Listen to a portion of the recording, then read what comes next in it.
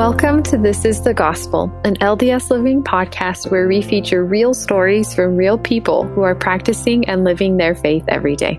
I'm your host, Erica Free. Okay, I always wanted to do that. And I know what you're thinking. Where's Corinne? Or even Sarah? Who in the world is Erica? Well, to those of you who listened to the very, very end of the episode, when Corinne says additional story producing and editing by Erica Free, well, that's me. And I'm here to fill in this week while Corinne is still on the mend.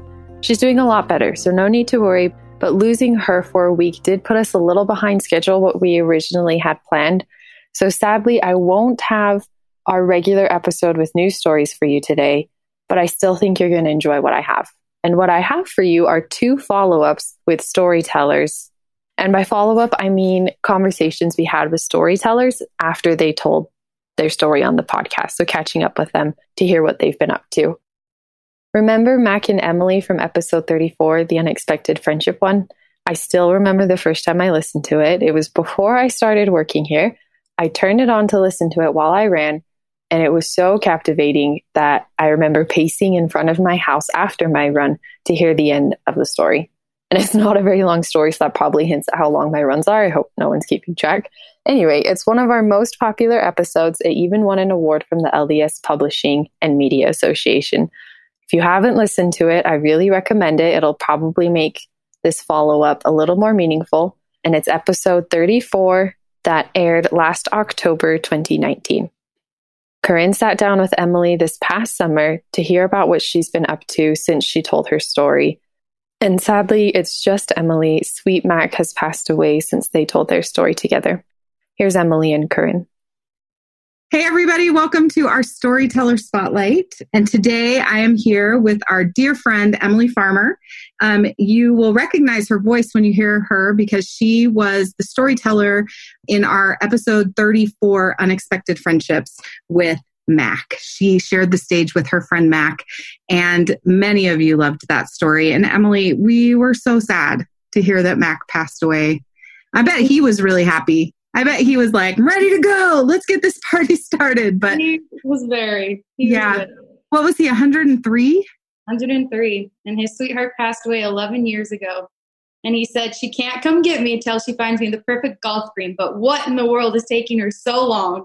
11 years. Come on. Man, I honestly just think, I don't know if I could live to 103. I don't know.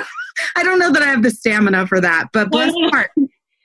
That was Mac's thing though, right? Like if you have a pulse, you have a purpose. Is that what he said? That was his whole life purpose. Even down to the very last day, he goes, well, tomorrow's a new day. And if I'm still here, I must have a purpose. I'm like, wow. Yeah. Amazing. I know. I hope I'm like that. I hope I'm like that when I get old. If I get old, who knows? You never know. Okay. So considering everything that's happened, Emily, I've been thinking a lot about you and Mac and your friendship. And you told us in the podcast some of the things that Mac taught you. But now that he's gone and he's home, what is the biggest impact? What do you think made the biggest impact in your life from that friendship with Mac? Well, Mac and I had a deal, if you remember from the first podcast, that we were going to bring people joy and make them happy by sharing our music. And so as Mac was about to pass a few days before, he said, remember our deal. And I was like, okay. And I had no idea, none of us knew that he was going to be passing in a few days. And so then he passed. And at the time, I'd actually been going through I had gotten some multiple brain injuries, and my life was really going through a hard time, kind of hit bottom. And after he passed, and I was really struggling kind of with some actually suicidal stuff, some darkness and stuff, and really having a hard time being down with Mac's passing. It was just, even though I knew it was coming, it was just still just a hard thing to believe, wow, my best friend of 4 years is gone. Whoa. And I just remember it was one of the darkest times of my life. And I just remember I was like, okay, I made Mac a promise. And so that's when I remembered we were going to share our music with the world. And so I started working on my album and was able to release it 3 months later. And it was really crazy because I did not plan for my album that has him on it to come out during the pandemic when the whole world was shut down. And I was like, whoa, now this is weird. And that it was the coolest experience that I ever had because I went to so many people's doorsteps and so many friends of ours that Mac and I had met and family and delivered them on their doorstep. And it just brought this smile to people during the pandemic. And it just gave me that purpose again. And I felt like I was keeping our promise in such a different way that I even didn't even think about. Yeah. So wait, did Mac, so he's still giving you purpose even after he's gone, which I think is so cool. Every day I get people saying, hey, I've heard your story of you and Mac. And I just love hearing him on the CD. And I never thought it would be kept going in such a way like this. And it's been so fun because music was our gift together that we got to share. Yeah. So is he playing the harmonica on the album? Yeah. So he's actually playing harmonica on You Are My Sunshine. And then he sings the song, Let Me Call You Sweetheart. And he dedicated that to his sweet wife. And it's so tender. That's really cool. That's really cool. Well, I think that the world has lost a true talent in Mac, but I'm glad that you are still keeping the fire alive, the Mac fire alive for him. That's really cool. I was thinking about the other deal that you had, and I think it was that Mac was going to find you a boyfriend. Yeah. Any luck there? I mean, he could still be working on that. Maybe that's his celestial work on the other side. I don't know. That's so funny you brought that up. So that's actually the very last word that he told me before he passed. I was able to be there when he was passing. It was the most special, sweetest experience I ever had in my life. And I had a lot of sweet memories with him, and it was just so interesting. That was just one of the most, it topped it all. It was so tender. Yeah. And I said, Mac, remember our deal? And he said, husband. And I was like, yep. I was like, find me husband. And he actually couldn't talk after that. That's when he can talk and, progress to pass on. But I was like, oh, Mr. Duffer. So it's been so cool. And I wonder, if my husband will be found through this music of connection with him on it or something. I'm excited to see when that time comes at the right time to. So how did you find? Is this through the music or Mr. Duffer? Did you know him? Yeah, that'll be so fun. And also one of those things that you'll just, no matter how it happens, your life will be different forever because of him, right? Yeah. So my last follow-up question is, our podcast is called This is the Gospel. And one of the things that I love about the podcast is that every story leads us to Christ. Every story shows us how he and his atonement and his gospel is working in our lives. What's the thing that you learned from Mr. Duffer? Now looking back, is there anything that you can say that he taught you about the gospel of Jesus Christ that you'll never forget? Yeah, for sure. He taught me, no matter our journey, to embrace it and to always be happy. You're going to have trials in life, but if you're here, like you said, you have a pulse, you have a purpose. And it was actually a really neat experience after his passing, and I had lost some of my memory during the brain injuries. And when they finally came back and I could sit at a piano, I even still had memory problems with piano, but when it finally clicked and I was in a recording studio and I could remember how to play the piano, this song just came to my mind and I just started playing. And that song's actually on my album. It's called Embrace the Journey. And when that happened, I just knew that was his story, our story with this, that if anything I've learned from is he just embraced the journey. That he would have thought at 99 years old that he would go blind. And yet he was the most happiest person you ever met. And those last 4 years of his life, I'd say he almost lived to the fullest than his whole life in a way. And he just taught me that you can be happy no matter through your trials, no matter what you go through, and that to reach out to find people to serve, to make them happy. And so, I'm just like every person here. Every day we still have struggles in our life. And I just remember, I'm like, what would Mac do? He would be happy. We would continue moving forward and we'd go find someone to serve. Yeah. And it's the gospel of Jesus Christ that makes that possible, right? Exactly. Even when you're sad, the hope that comes from knowing that Christ overcame all of it, that is the thing that we can cling to. And Mac really lived that. He was like, listen, you're not ready to take me yet. I'm going to stay here and do the best I can. And I honestly that enduring to the end thing, I really admire. I admire both of you because you are also an example of that. And I think that's really cool. So thanks for sharing your story with us, Emily. And thanks for popping in and saying hi. You're welcome. Thank you. It's good to see you, my friend. Yeah. See you. Bye. That was Emily and Corinne. Mac's motto, if you have a pulse, you have a purpose, has been replaying in my head ever since I heard it. And I love how we can tell how that's not just something Mac said all the time, but something that he did. And I also love how Emily is a great example of that as she brings joy to people through her music in what sounds like a really challenging time of her life. Our next follow-up is with another storyteller who has a crazy zeal and appetite for life and living it intentionally. I mean, so impressive. Stacy Taniguchi first told his story on episode 37, Climbing the Mountain. And let me tell you, it's adventure. It's told beautifully. It gets your palms sweating. I mean, it's so good that I basically recapped the whole story to my family the next day.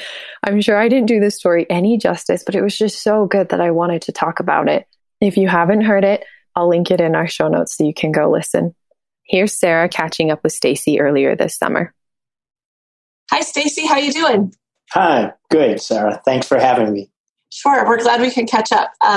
As I know you've heard, your podcast episode was one of the all-time favorites. Everybody loved it. Everyone I know who listened to it said that their heart rate increased dramatically listening to it, and it was an adventure. Did you get good feedback from people about it? I did. I got a lot of people who said they were on the edge of their seats, their palms got sweaty. And yeah. I like hearing that because it makes it feel like, okay, then vicariously you are right there with me. And I think that makes it a little more impactful. But I did get a lot of people who were saying, well, is there something else that you have a story for or lessons of life and that type of thing? And I found that really interesting because they were searching for something. Yeah, definitely. I think especially now we all are searching a little bit for a sense of adventure while we're stuck at home. But how are you doing in the pandemic? How's your family? What does life look like for you right now? Well, I'm probably just as busy as I've always been because I'm always looking for different ways of trying to get involved with stuff. And I guess the thing that I'm really excited about is I'm developing some things that I've always been thinking about where people really need to be intentional about choosing the type of life that they want. And I couch it basically in two areas. You either are thriving in your life or you're just enduring your life. And my hope is people will see the value of their life as one in which they can thrive. Yeah. I know that this idea of helping people thrive has kind of been at the core of your career and your life's work. I don't know if all our listeners are familiar with your list of 100 things. Could you give us a little overview of that? Yeah, sure. It's kind of, I've been thinking and working on this ever since I was a teenager. And it was an idea that actually came to me through an article that was in a magazine that some of our younger audience probably never heard of called Life Magazine. And it was a picture that was in the magazine about a guy who was holding up a piece of paper and he had things written on it. You couldn't read it, but the caption underneath was that he finished his list. And it was basically a guy who created a list of things that he wanted to do in his life. I know some people might say that was his bucket list. I tend not to use that word because I don't want people to be thinking about death. I want them to think about their life as one that can be exhilarating, challenging, and so I just got really inspired to think that's a great way to plan out your life. And so I started as a teenager creating what eventually becomes the list of 100 for me. It's the 100 things that I thought that I would really like to do in my life, places I would like to see, people I would like to meet, things that I would like to accomplish. And over a period of probably 10 years or more, this list grew to 100 items. And so that has been my guide, my plan to thrive. How do you decide what goes on the list?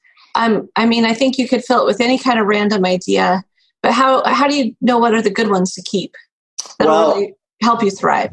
Yeah, this is kind of interesting because I felt like you could put a lot of different kinds of things on it. And I mean, for individuals, you put whatever you want on it. But I felt it was very important for me to put the things on there that would continue to help boost and add value to my life.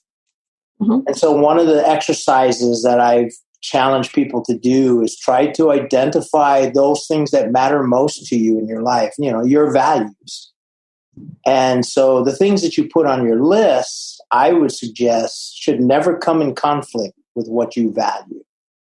So, for example, if you value your family members, be careful that you're not putting things on your list that would take away from that value of your family. In other words, if it can be done, try to involve your family with that thing that's on your list. And if it's not going to involve them, make sure that they're supportive of what you're planning to do on that list or whatever it might be. So, yeah, they should be value-based, the things that you put on your list. And I have a couple of personal rules, and I like people to kind of consider them. One is the things that you put on the list, like I just said, can never be in conflict with what you value. Mm-hmm. Second, it can be retroactive. You think back on what you've accomplished in your life and those things that have made you a better person, things that have helped to make you grow and feel good about who you are. And you can put that on your list. And the nice thing about that is you can put it on your list and check it off at the same time. That's great. That's kind of helps give you a little bit of a boost and momentum into this process. But the last thing that I think is really important is once you put something on that list, don't take it off. Okay. If it's important to you now, it should be important to you 20 years from now. What the list does, I think, it just helps people to be aware of all the opportunities that cross your path. I think we get so caught up in the busyness of life, the obligations of life, the concerns and challenges of life, especially during this pandemic, that we tend to overlook the fact that opportunities are coming at us in a variety of different ways. I have found in my life that when something was on that list and I revisited the list often, those opportunities come up. I have a tendency to say just the opposite. What do I have to do to take advantage of that opportunity now? Because I may never have this opportunity come across my way again. Yeah. And I found that to be a real great way to make sure that I'm involved with living this life to thrive. And then the result is you have a life full of adventure, right? It has. You managed to fit it in where you could have just kept going with the next daily challenge, right? But it took you to another level. That's cool. Right. Yeah. The key is you have to be intentional about this. These are not things this is not a life where you can just sit around and wait for things to just happen to you. I certainly think that challenges, as hard as they can be at times, usually have a way to be very rewarding and meaningful later as you reflect on it. As a climber, I always find that when you climb a mountain, it is difficult. It is hard. There's actually, to be honest, nothing super fun about it. But when you are able to meet a particular goal along the way or actually summit, you can look back and just say, you know what, the things that I learned, the things that I had to overcome, that was very, very meaningful. And I'm glad that I had that chance to do that, because I feel I walk away a much better person than before I started. Yeah, I get that. It stretches you. You're a little different afterwards. It changes you. It's been a pleasure. It's been really great. Yeah, I've enjoyed talking to you and stuff, and I really do hope I've how you live your life, and sometimes you wonder, what am I supposed to be doing in this life? You still wonder?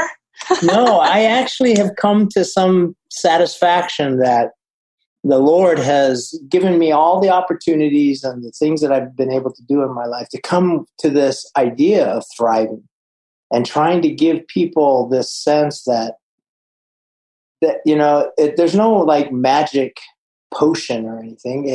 It does require some effort, but it's not as hard as you think. It's really just sitting down and thinking about what is it that you really want to do. Yeah, you're here, make the most of it. So what would you like to do? And I think And I know there's people who really go through some real struggles. But what I hope is that they do have a sense that I can change it. I can do something about it. And what Stacy's telling me to do is not complicated. It's not that hard. I don't have to buy anything. I can just go home, sit down, and think about it. And I've had a lot of people tell me as they're creating their list, they find it's pretty inspirational. They learn a lot about themselves and what they're focusing on. Well, I encourage all the listeners who are fans of the podcast to, if you haven't thought about your own list, maybe do it, and maybe we can have a little conversation in the comments with people sharing what they're working on or what they're trying to change to really thrive. Thank you, Stacy. Thank you so much for taking the time to talk to us. Thank you, Sarah. Take care. All right. That was Stacy and Sarah. The first time I heard the follow-up over this summer, I was so inspired. I was like, yes, Stacy, I'm going to go make my list. I started daydreaming about all of the things I could do, all the places I wanted to go, the people I wanted to meet. But listening to it now, months and months into COVID, when things don't really seem to be getting better, and it feels like Groundhog Day every day, it was hard. I wanted to get excited and think about all the things I wanted to do and find this great zeal for life, but I just kept coming up blank. Nothing was coming to mind. Actually, one thing was coming to mind, and that was all of the things I couldn't do. I thought, well, I can't make plans to travel right now. Who knows? I don't know when COVID is going to end. Can't really make goals to meet new people or do crazy things because I'm kind of stuck at home all the time. But I found this one thing that Stacy said really interesting. He talked about how if opportunities come into our life, we need to take advantage of them now. When I was listening, I remember thinking, why now? Why can't you take advantage of them a couple months later or earlier?